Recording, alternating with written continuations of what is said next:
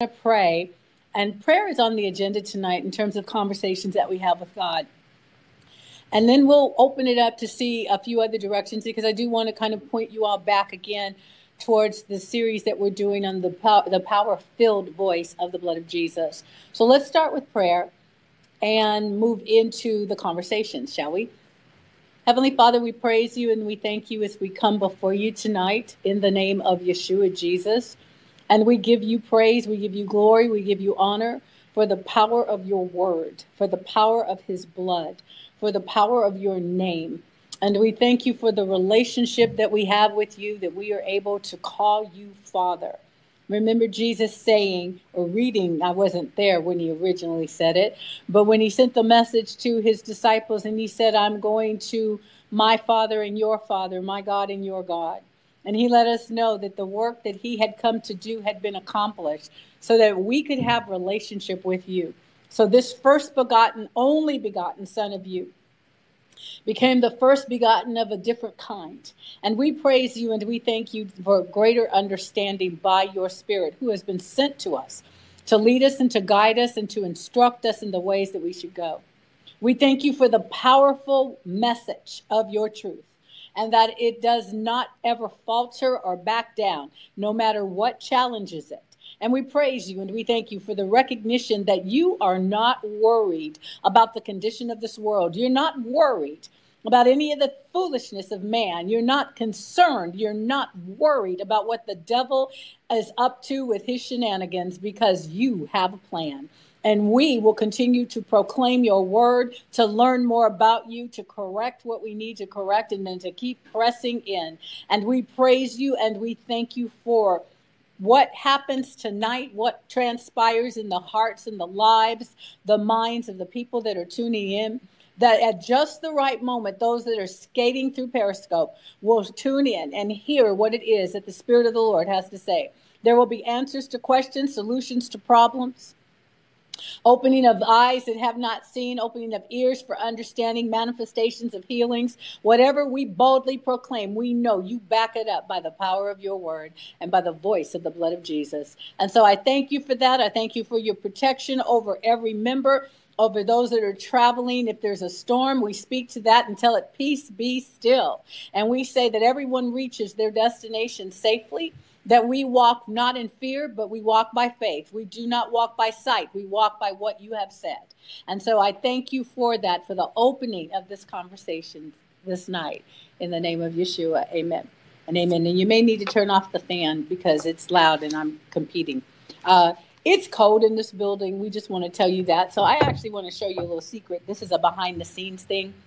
I brought my blankie because it's more important to keep warm than it is to be cute. Don't you think? I do. Okay. So we're going to have a few conversations tonight. One of the conversations that I want to have is with regard to, it's a follow-up actually, to some things that we have done in our, not just our 5 a.m. prayer, but maybe more so in some of the city prayer calls and the governmental calls, prayer calls that we do every week. There are teams of individuals that are of this ministry, and I believe that there are friends or family that are starting to join in on some of these prayer calls. And we are a praying body. There is much prayer that comes up from this house, much conversation with God, and more we're learning how to pray. In the beginning, we kind of stumbled and fumbled a bit, and we searched, and it was kind of hard, I think, for some of us, because we were like, well, we got this whole assignment to pray about, and we don't have a clue where to start. We were ignorant about the cities that we were praying for. Even if we thought we knew things, there was so many nuances and discoveries that we had to make. And then we had to determine between whether or not our prayer time was going to follow behind what the devil was doing or to get ahead of the curve and to proclaim and to speak and pronounce and decree and declare the stops, if you will, the prohibitions, the things that hinder the works of darkness from being able to succeed. And so we've learned different strategies that come from the Holy Spirit, who cannot be shut down, regardless of social media attempts or whatever it is, you see, because heaven has its own communication system, and it's by the Spirit.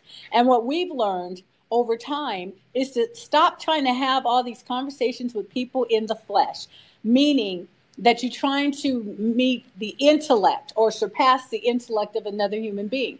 Because God himself, that's not the way he works. And I'll answer this question tonight. It's green tea. Okay. So what we want to do is what we want to look at is what conversations can we have that are to minister to individuals. Some of your prayer is ministry. Some of your prayer is intercessory. Some of your prayer is joyous and declarations. It's warfare. It's worship. It's many things. Worship is warfare.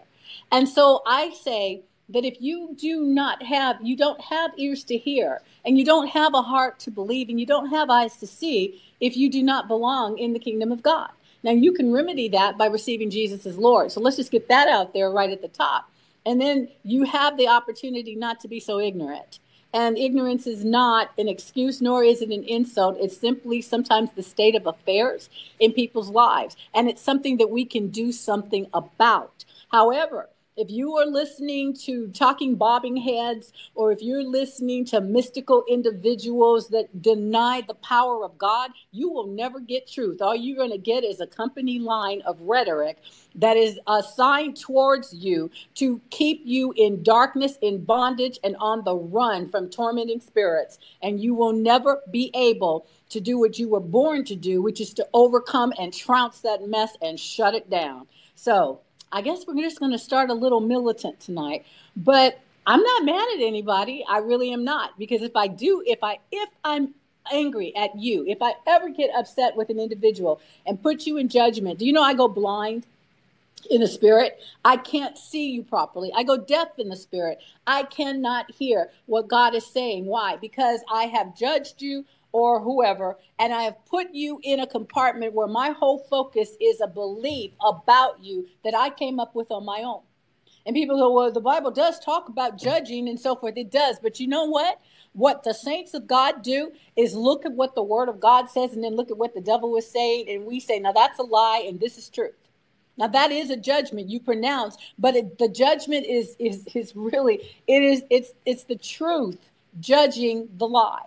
It is the power of God, the presence of God, the truth of God, letting himself be seen. And everything else, the Bible says, let God be true. And every man a liar. What man is that? The one that doesn't say what God says. So that means you could be a liar about your own life. You can be a liar about your children, about your spouse, about your circumstances, about your finances. You can lie about anything you want to, but you won't get very far. So have we established that? I think so. That was free. All right. It's all free. All right. The conversation that I want to have, as I was talking about our prayer calls, speaks to a response, if you will. It's more than a response. It's a takeover of all things C-19, which some people refer to as COVID-19. We have other words for it. But I want to speak to something. We have done a lot of repenting in our prayer calls, in some of our prayer calls. And the repentance means that we've been changing how we think and changing what we say. Because we realize that sometimes in our enthusiasm, of which I can really be counted as guilty of having done this, in our great enthusiasm to proclaim the word of God and to proclaim the truth of God, we sometimes can overlook people. We're so busy wanting to beat down the devil that we may not recall that not only does he use people to put forth his shenanigans, but he hurts people. And he hurts them badly, especially people that don't know what they have in Christ Jesus, or they do know what they have in Christ Jesus, but they have been derailed, sidetracked by stresses. There's a lot of people that have fallen subject to some kind of sickness or disease, and they're born from above, and they tell you, I'm blood washed, I'm born again, I believe God, Jesus is my healer, and on they go. But they've been getting their tails cooked or kicked, if you will, by other humans. Some that live in the same house with them, some that live across the country from them, but they're related. Things that we have listened to, the contaminants of life that defile us. And when we do that, instead of staying with the pattern of Jesus Christ who only focused on what God said, then we can find ourselves open for an attack.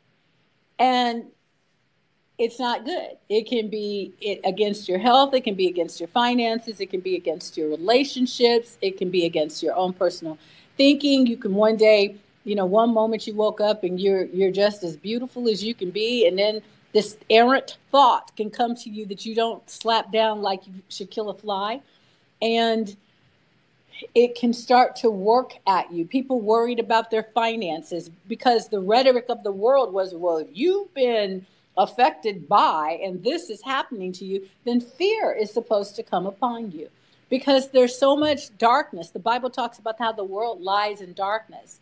And if we're not turning on the light, which is faith in God, then we may grope around in the dark and let the fears that others are experiencing start to touch us. Now, here's what I want to say. For those of you that are going to be subject to what we're going to pray or what we're about to address, there is no condemnation. God never condemns anybody because a sickness or a disease is on their bodies. And your faith is not, your faith is not disqualified because suddenly something is on your body. If you have to fight by yourself and you got more than one bully, I don't care if you think of yourself as a kamikaze, martial arts, ballistically correct, military trained, tactical takedown kind of fighter. Sometimes you need help. You need a partner. You need a group. You need people to pray for you. So don't ever be prideful if something has come against you. You don't have to claim the sickness as your, I've got a cold. Well, no, code's trying to get me. It would be more of the way to say it. But if you all will pray with me, we're going to turn the tails on this because it's expecting us to lay down and let it come on us. But what we're going to do is turn around and face it down, and it's going to run from us. How do I know? Because the Bible says to submit yourself to God, resist the devil, and the devil will flee. And there is no sickness in Christ because he is the healer. He is not the sick one. Therefore, you can see these things accomplished. And I do recognize also that many individuals, they say, well, I tried that and it didn't work. And I would say, probably it's not a habit of yours. Because when you don't realize how you talk, you don't pay attention to what you say, you'll find that you probably spend about 80 to 90 to 98%, maybe 99 or 100% of your time. Maybe I'll put it at 99.5% or 99.8. You spend a lot of time speaking things into your life that you don't actually want, and you don't hear yourself do it. So I'm not talking about the conscious you, the one that's bold for Jesus. I'm not picking on your saintliness or your boldness and your great faith. We're talking about the part where it's not great. We're talking about the part where you need help. And sometimes how you flail around like a little sissy kid. Leave me alone when somebody's trying to help you. You may not do that physical movement, but all your words, your demeanor, your whole little attitude, you just puff up or you fur up or whatever it is that you do, you get all upset if somebody points out that evil is upon you or coming forth from you or you being speaking about it, and it's like, these are fighting words. Well, if you would come after the devil like you're trying to come after me, you probably get somewhere. So that was also free. It's a giveaway. Okay. These are free tonight. All right. They're always free. So if you need help, some people have been hit. They were hit by C-19, whether it came upon a family member, a coworker, a friend, or they themselves were hit with it. And immediately, once this so-called positive test came, fear was knocking at the door to say, hello, I heard that you had been diagnosed. I'm a part of the package. I just came to join with my partners in crime. And many people let them in. They go, oh, okay. Or the family member said, no, we're going to be afraid now. Forget this trust in God. Forget this prayer time now. Because now things have gotten serious. Darkness has come upon us. What good is it going to do to call on God? Oh, they didn't say that, but they said that. Because what they typically will do is say, okay, we don't have time to pray. We got to get real. We got to do this. We got to do that. I'm going to say to you, prayer is still the first thing you do. I'm not telling you not to listen to the doctor. I'm not telling you not to do what you're told to do or to go forth with it. I'm saying don't agree with the diagnosis. Keep agreeing with God, even while you go through the process that you have to go through because something hit your earthly body. Are you with me so far? And please ask the questions, because I am not going to be misquoted and have somebody say that I said that you have a lack of faith if you get sick. And I'm not going to be misquoted by having somebody say I said ignore the doctors, because I did not say either one. What I said is put the word of God ahead of what the doctor says. Put the word of God ahead of how your body feels, so that you can shorten the time in which you have to deal or experience what you experience, because you're giving yourself a way of escape. You've got an anchor to hold on to, and it will work for you because God never allows his word to fail. I pray that's helpful. Now, let's keep moving into this, because I'm confronting an ugly devil. All right?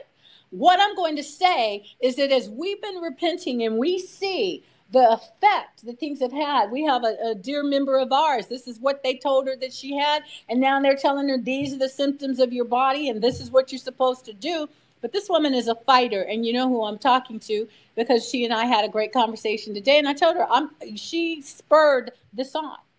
Because when she came out of the hospital-induced coma, she's like, what am I doing here? I'm ready to go. I'm healed. Why am I here?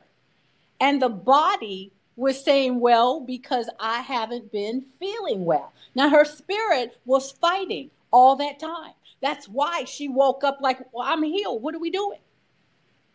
Because she was not receiving on the spirit level a lie.